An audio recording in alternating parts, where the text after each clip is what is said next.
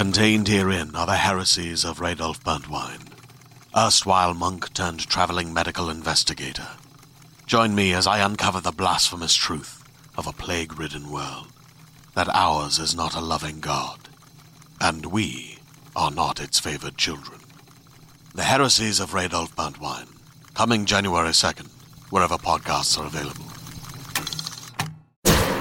If you want legendary service, if you want sweeter discounts, shop unlimited insurance.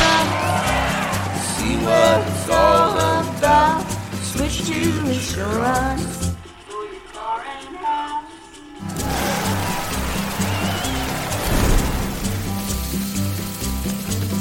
Get a quote and save by bundling auto and home with insurance.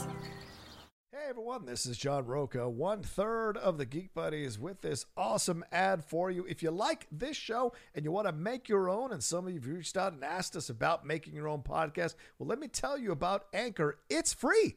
There's creation tools that allow you to record and edit your podcast right from your phone or computer. And now you can even add any song from Spotify directly to your episodes. The possibilities are endless for what you can create, whether it's music analysis, your own radio show, or something the world's never heard before. Go ahead and let your freak flag fly.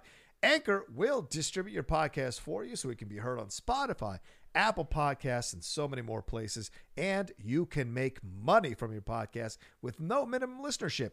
It's everything you need to make a podcast in one place. Take it from us here at the Geek Buddies. Download the free Anchor app or go to anchor.fm to get started. Now, on with the Geek Buddies show.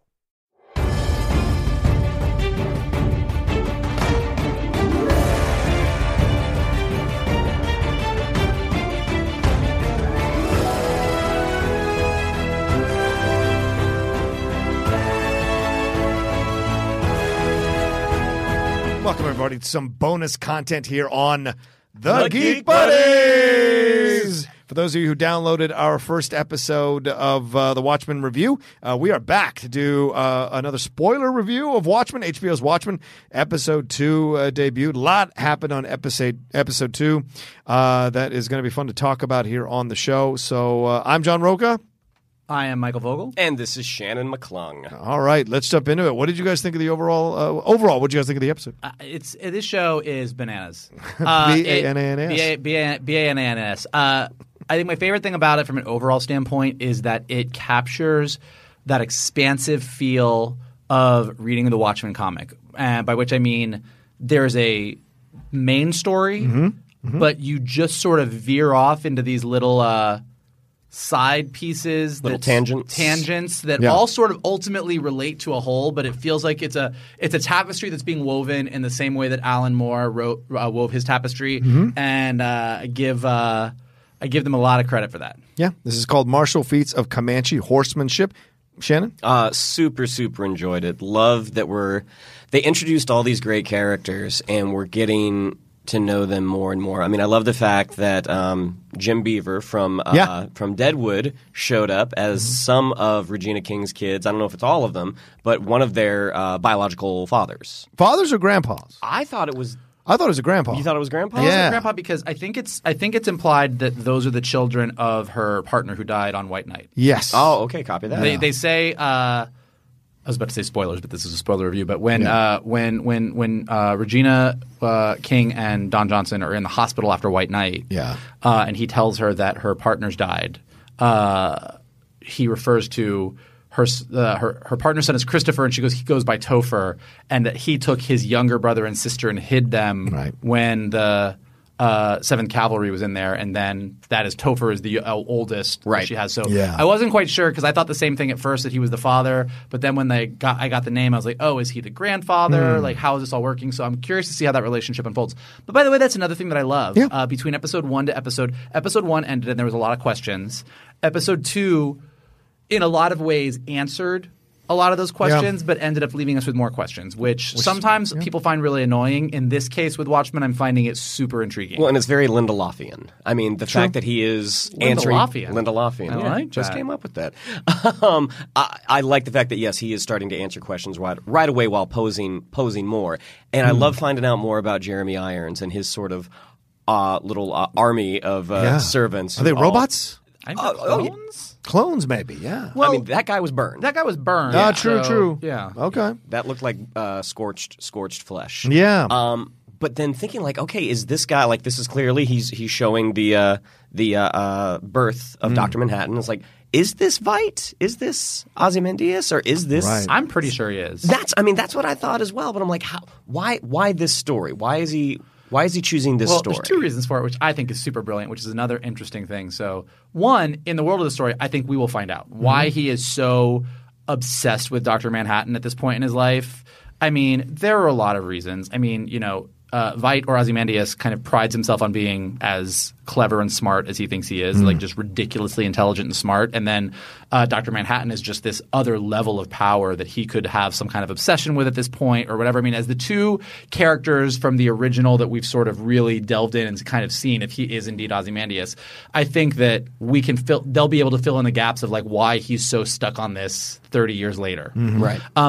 The thing that's very brilliant about it to me from a storytelling standpoint is they know that there are people that are watching this on HBO that might not be as familiar with either the comic book or the movie. And Dr. Manhattan is a character that will be in the show. That's and smart. they needed a way to get his origin story in there without being like, by the way, in case you didn't see the movie, this is how Dr. Manhattan became Dr. Manhattan. So having it be a play that he is putting on that within the world of this show it makes it very clear that he's obsessed. Yeah. But B, does a very good job of very succinctly showing us Dr. Manhattan's origin again. I think he's calling out Dr. Manhattan by writing the play. And this has always been the battle, right? Ozymandias and Manhattan. Happened in the comics and certainly happened again in the movie. This is the battle, right? The most powerful mortal versus the most accidentally powerful being. And so there is this natural sense of competition that men feel with each other about who is the big alpha dog in the room.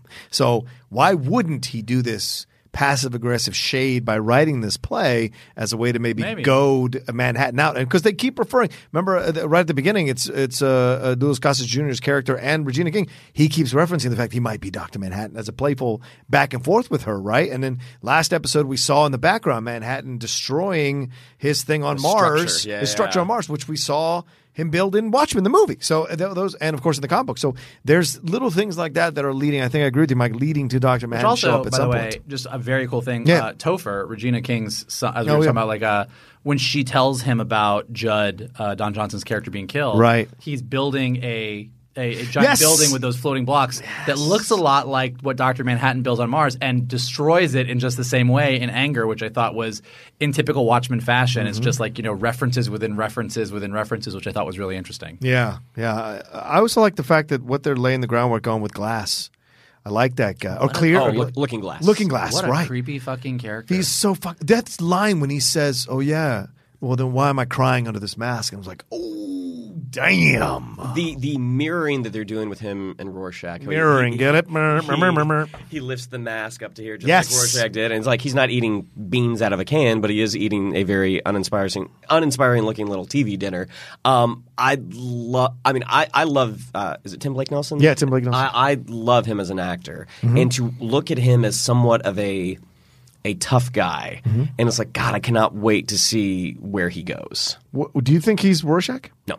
I don't think he's Rorschach, but I do think that he is the Rorschach character of this show. Okay. Well, and you had mentioned that before, how with the Rorschach mask, the person, you kind of see what you want to see. Whereas with the Looking Glass, you're seeing what you actually are. Yeah, I think that's really, really I think that very well put. So really quickly, just going through what happened in this episode. Regina King is dealing with the Louis Gossett Jr. character, trying to figure out who he is. He knowing that he's an old dude in a wheelchair who couldn't have possibly hung the guy, decides not to take him into the police. Right. Kind of leaves him in her quote-unquote bakery area, goes and deals with taking Don Johnson down, which is where we get the flashback where we see them kind of becoming much closer after White. We get to see White Night happen, see that it happened on Christmas Eve, a few minutes to midnight, which times are always very important in Watchmen. The whole Watchmen thing is the countdown clock and getting closer to midnight. The fact that White Night happened 2 minutes around midnight on Christmas, very important. Right. We see her and Don Johnson in the hospital afterwards. We find out her partner was killed in White Night. We get all that stuff. Then we deal with all of the detectives, Looking Glass, everybody else being really upset about Don Johnson's death, about Judd's death, and basically going to the little white trash Richard Nixon trailer park and basically rounding everybody up, basically just beating the fuck out of everybody. Well, and Regina character, Angela Sister Knight, she's like, we don't need to be doing this. Why are we doing this? Why is this happening? And so nobody knows who's in charge, right? Which Red Scare has that interaction with them when he's beating up the moths. By the way, the moths thing was great. The moths thing was a nice little a thing to throw in there. But having him beat those people up. Does the reporters using the moth technology, the flapping wings to try and get in and take pictures? Yeah, I thought it was awesome. That was brilliant. But having him having Red Scare destroy that dude and then initiate us in essence this desire, this overwhelming desire to cause this fight. He wants to have he doesn't want him to comply. He wants to have this battle to take out his revenge. And the cops go through and it's all this kind of crazy shit. And she keeps saying, no, we shouldn't do this because it's just escalating the situation. And so I found that to be a nice, I don't know if it's a meta moment, but certainly a moment, a commentary by Lindelof about our own society and what we think we're doing. Oh, 1,000%. Right? When we try to wade in and goad the other side politically into a battle. And it's something really uncomfortable about watching a bunch of police, mass police or otherwise, just going and rounding a bunch of people up because they're fucking pissed. I mean, it's uncomfortable. Well, and if you're okay with them doing it because you think they killed Jed, you don't like their political point of view, then really there's no consistency in your thoughts about the police abusing power to just because they have a certain political point of view that agrees with yours. Then, Regina King goes to Judd's house for sort of the wake, the funeral, whatever. Where where it looks like she passes out, but clearly was just doing that to do a little investigating of her own, and she discovers in Don Johnson's closet a secret compartment where we see a Klansman's robe and hood. Yeah, which holy shit. She steals it. She takes it out. By the way, as she goes out, we see the painting on the wall, which is what the episode title is inspired by, the Comanche rider's painting. Goes back to Louis Gossett Jr., asks him if he planted the robe there. Let me ask you one question before you get to that. When you saw that, did you think, oh my God, Don Johnson was in the KKK? Did you buy it, or did you think, no, this isn't real? Because twice they've gotten me with Don Johnson, where when he's at the end of the first episode, when he's driving off, I'm like, holy shit, he's part of the. I think he's part of it. Yeah, the cavalry. Well, Don Johnson clearly is. Just as we were saying that Looking Glass is filling the Rorschach role in this story, Don Johnson is clearly filling the comedian role. He is a character who is a senior protector, for lack of a better word, who dies in the first episode / first issue with the comedian. And just as with the comedian, we went through and saw that even though he was a hero, as we got into these flashbacks of Vietnam and other stuff, we saw that even though he was a hero, he had his dirty shit too. Right.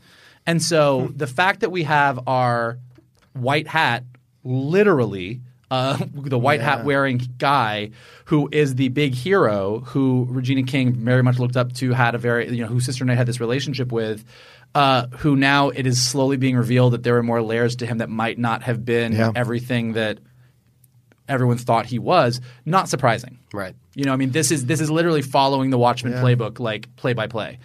Also, watching the blood drip on the badge is, in essence, the blood on the button. It is exactly. Fuck, that just hit me as you were talking about it. I hadn't thought of it that way. So I find that really interesting. Yeah. And then, after all of these reveals, she takes the hood to Louis Gossett Jr., finds out that that he is in fact her grandfather. Yeah. And then goes to arrest him, but he says he has friends in high places, and apparently he does because a giant magnetic crane comes down, takes the car, and flies away with it. And who the fuck was that? Dr. Manhattan. A lot of cool things like that. Who is he? If he's 102 years old, who is he? Well, he's the kid. He is the kid from the Tulsa Massacre. But who is he in the Watchmen? We're going to find out. Was he a Watchman? I didn't notice this, but I was reading somewhere that apparently, and I didn't go back and rewatch it, but apparently he takes he's hard boiling an egg. Yes. And he reaches in and takes it out of the boiling water without really Well, he drinks the coffee like no problem. And he drinks the coffee no problem, which is clearly steaming. So there is something going on with him for sure. Yeah. Okay. I don't think he takes the pills for memory at all. Now, I might be misremembering this, but in the comics, is Hooded Justice white or is Hooded Justice black? I don't know. I think he's white. You think he's hooded justice? I'm which is why we had the vignettes? Well, no, because when they showed that clip from the show, the show within the show, right. where you very clearly see that Hooded Justice is a white guy. For some reason, I thought Hooded Justice was a black guy in the comics. Well, and in the very beginning of the first episode, they showed that black and white movie where the hooded character was the black hero. Yeah. Right.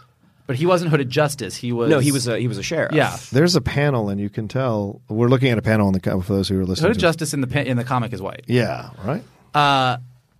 Well, there goes my theory. It doesn't. He's not Hooded No, Justice. because a lot of people are speculating that he is. A lot of people are putting this together, thinking that he's actually Hooded because Oh he's my wearing gosh, the red robe with the black. It all just kind of fits that he might be Hooded Justice, but they made him white for the show. So yeah, very interesting stuff show there. within the show. Yeah. Also, the one scene we didn't mention, which I thought was super interesting, was when Regina King went to the Tulsa Massacre Museum. Yes, right. Yeah, and the real life Henry Louis Gates is doing that. Yeah, and that you had all these protesters outside protesting about equality. Like it is a complete inverse of the world we live in a very weird, uncomfortable way, but uncomfortable in a really fascinating way that they did it. And so I think the whole thing is really. It fascinates me the exact same way that the original Watchmen kind of dealt with America's fears of a nuclear war and the Cold War with Russia and everything else. That like they are just wading into racism and identity politics and reparations and redferations, and just go basically saying like everyone's fucked up. Yeah. Like the 7th Cavalry is fucked up, but the police are just as fucked up. Everyone wearing a mask is fucked up. Right. What's your suspicion about what happened to her when she got shot and woke up in the hospital with Don Johnson? I mean, that shotgun was right in her face. I think she got shot, and then she went to the hospital, and she woke up, and Don Johnson was there. So you don't think the guy shot her in the face, obviously? What are you talking about in the face? She got shot in the gut. Yeah, but the guy walked up to her, put the 2-barrel shotgun right in her face, and then it goes black. And then the next thing we see is her waking up with Don Johnson. Oh, you true. Yeah. Oh, I know. I'm true. I'm trying to figure out what you all think happened here. Is Don a part of the 7th Cavalry or not? Because the thing is, at the beginning of the episode. Oh, motherfucker. Yeah. I didn't think about that. What? Yeah. Because, I mean, Louis Gossett Jr. says at the beginning of the episode. No. He's got skeletons in his. No. Is it him or is it Glass who says? Oh, yeah. When Regina King's in the car with Glass, Looking Glass. She says to him, it could be 7th, or it seems like 7th Cavalry. He goes, that'd be the easy decision, wouldn't it? Or that'd be the easy thing to think, wouldn't it? So that's I think there's something deeper occurring here that we don't know about just yet and how this is all being played out. Of course, that's the gift of the show. But the gift of the show really is a couple other cool things. When Regina King's when she gets home and her kids are playing with her dad. Yeah. One's dressed as a pirate and one's dressed as an owl. Yes. And the Watchmen comic, the short story that they get into is that pirate story, and obviously owl. Right. Night owl. Yeah. And black guy with a giant white sheet over him, given it in the same episode where we get a Klan outfit. I mean, there's definitely – it's just the level of detail visually, storytelling-wise, everything is just so on point in this show that – You basically need Cliff's Notes to get through it, but in the best way possible. It really stands up to repeat viewings. Well, the squid stuff obviously is referred to in the newspaper, but did you like the fact that they were referencing, like in the comic book, the newspaper guy with the dude sitting next there reading comics books with him? So I don't know who that Asian girl who shows up. I don't know who she is or who she's connected to, but she gets those books and gets those comics or magazines and brings them back to somebody, and they're all science magazines. So who could that be that she's connected to? So I like that they're making enough references to the source material by somewhat mirroring things in the source. Looking Glass things in the source material. Maybe. So I mean, there's just a lot here. Because I mean, when you look at Looking Glass, he is the Rorschach. Right? What was Rorschach about? The shifting of the face is showing you what you think you're seeing right in his face. Looking Glass is showing you, as you said earlier, what you actually are. What you actually are. But both of those things, both of them show you what you actually are. I'm really curious ways. about what's going to happen with Looking Glass because he's so gross to me. And really? So was Rorschach, I guess. No. Absolutely. Well, that was the thing. Is like Looking Glass in most shows, I would look at this and go, "Oh, well, he's going to be evil. Yeah. He's going to be bad." But I almost think that when things really start to get weird, he's going to end up being like that Rorschach character. He's going to be sort of like, ugh, you skeeve me out a little bit, but you're doing the right thing, or at least you're doing what you think is the right thing. Like, there are going to be layers upon layers. It's only, I can't believe there's only 8 episodes. I have heard from, I'm sure, and I think you told me this too, but like, I have heard from people who have gotten at least the first 6 episodes that it just keeps getting better. Yeah. So I'm super stoked to see where everything goes. Yeah, well, the next episode, episode 3, is titled "She Was Killed by Space Junk." So I don't know what that means. Following a late-night visit from the senator, FBI agent Lori Blake heads to Tulsa to take over the recent murder investigation. The Lord of the Manor, that's what he's being called, receives a harshly worded letter and responds accordingly. So that sounds to me, who could that be? Sally Jupiter? Well, Lori Blake. Or Silk Spectre, rather. Silk Spectre? Yeah. Isn't that Silk Spectre, Lori Blake? I think so, yeah. Yeah. So she's an FBI agent? Yeah. Yeah. How old is she going to be?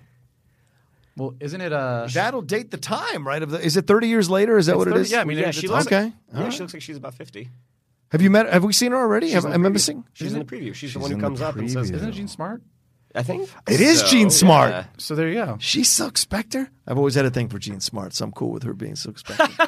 I'm not gonna lie to you. I mean, I'm a gay man. I've had a thing for her since Designing Women. Yeah, I honestly at this, I you know what? I mean, she's no Julia Sugarbaker, but she's close. Yeah, I'm not gonna lie to you. That woman's beautiful. I don't know what it is about Jean Smart. She does it for me. Jesus Marumba. All right. Thank you. Thank you, everybody. Is this good? Anything else you guys want to talk about? 20 minutes? No, I mean, I think we're good, right? Props to Louis Gossett Jr. Oh, God, yes. He's doing that, my favorite kind of acting, which is older actor who no longer gives a fuck and is just having the time of his life acting. Yeah. It's my favorite kind of acting. I'm 105 years old and you curse too much. Curse too much. He's having a blast, and I'm having a blast watching him. Regina King still carrying this whole show like a fucking champ. Yeah. Everybody across the board, and blue penis.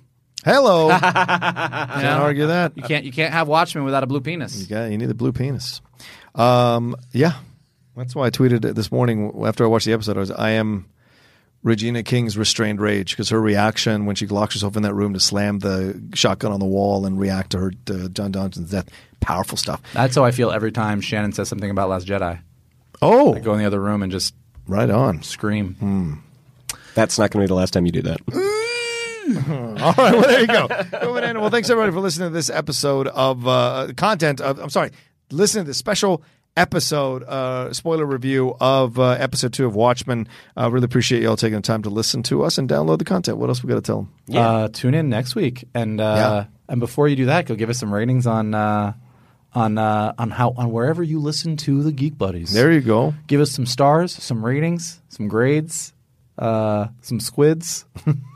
Squidfall? Rate us on a scale of 1 to 5 blue penises and tell us how we do. I like that. Is that an emoji? I like that. Shannon?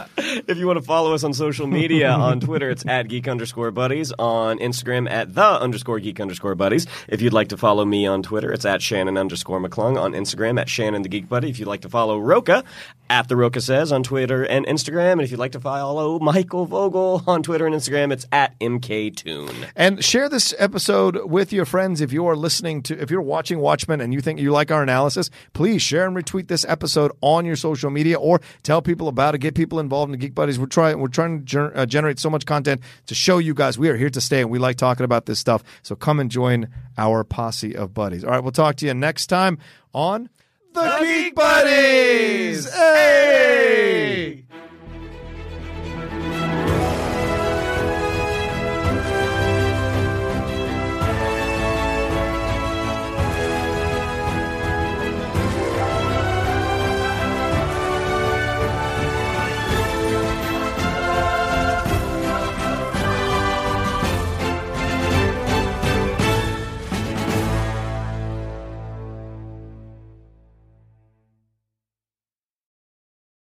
Hey there, this is Justin Bartha. I made a funny new podcast, King of the Egg Cream. It has the greatest cast in the history of podcasts with actors like Louis Black. I'm torn by my feelings for 2 women. Bobby Cannavale. You can eat it, or if someone hits you, you can put it on your cut. Melanie Linsky, I wonder what these marvelous things are that look just like boiled chicken feet. Jason Ritter, I can break things and pick locks and kill people. Michael Stuhlbarg, The whole point is to inspire people that they should make themselves better. Ari Grainer, No, don't whet its appetite. What are you, an idiot? me, Justin Bartha, That's not just any egg cream, that's a Lemke's special. and all narrated by the hilarious Richard Kind. This is the story of Harry Dalowitz and how he rose from nothing to become New York's King of the Egg Cream.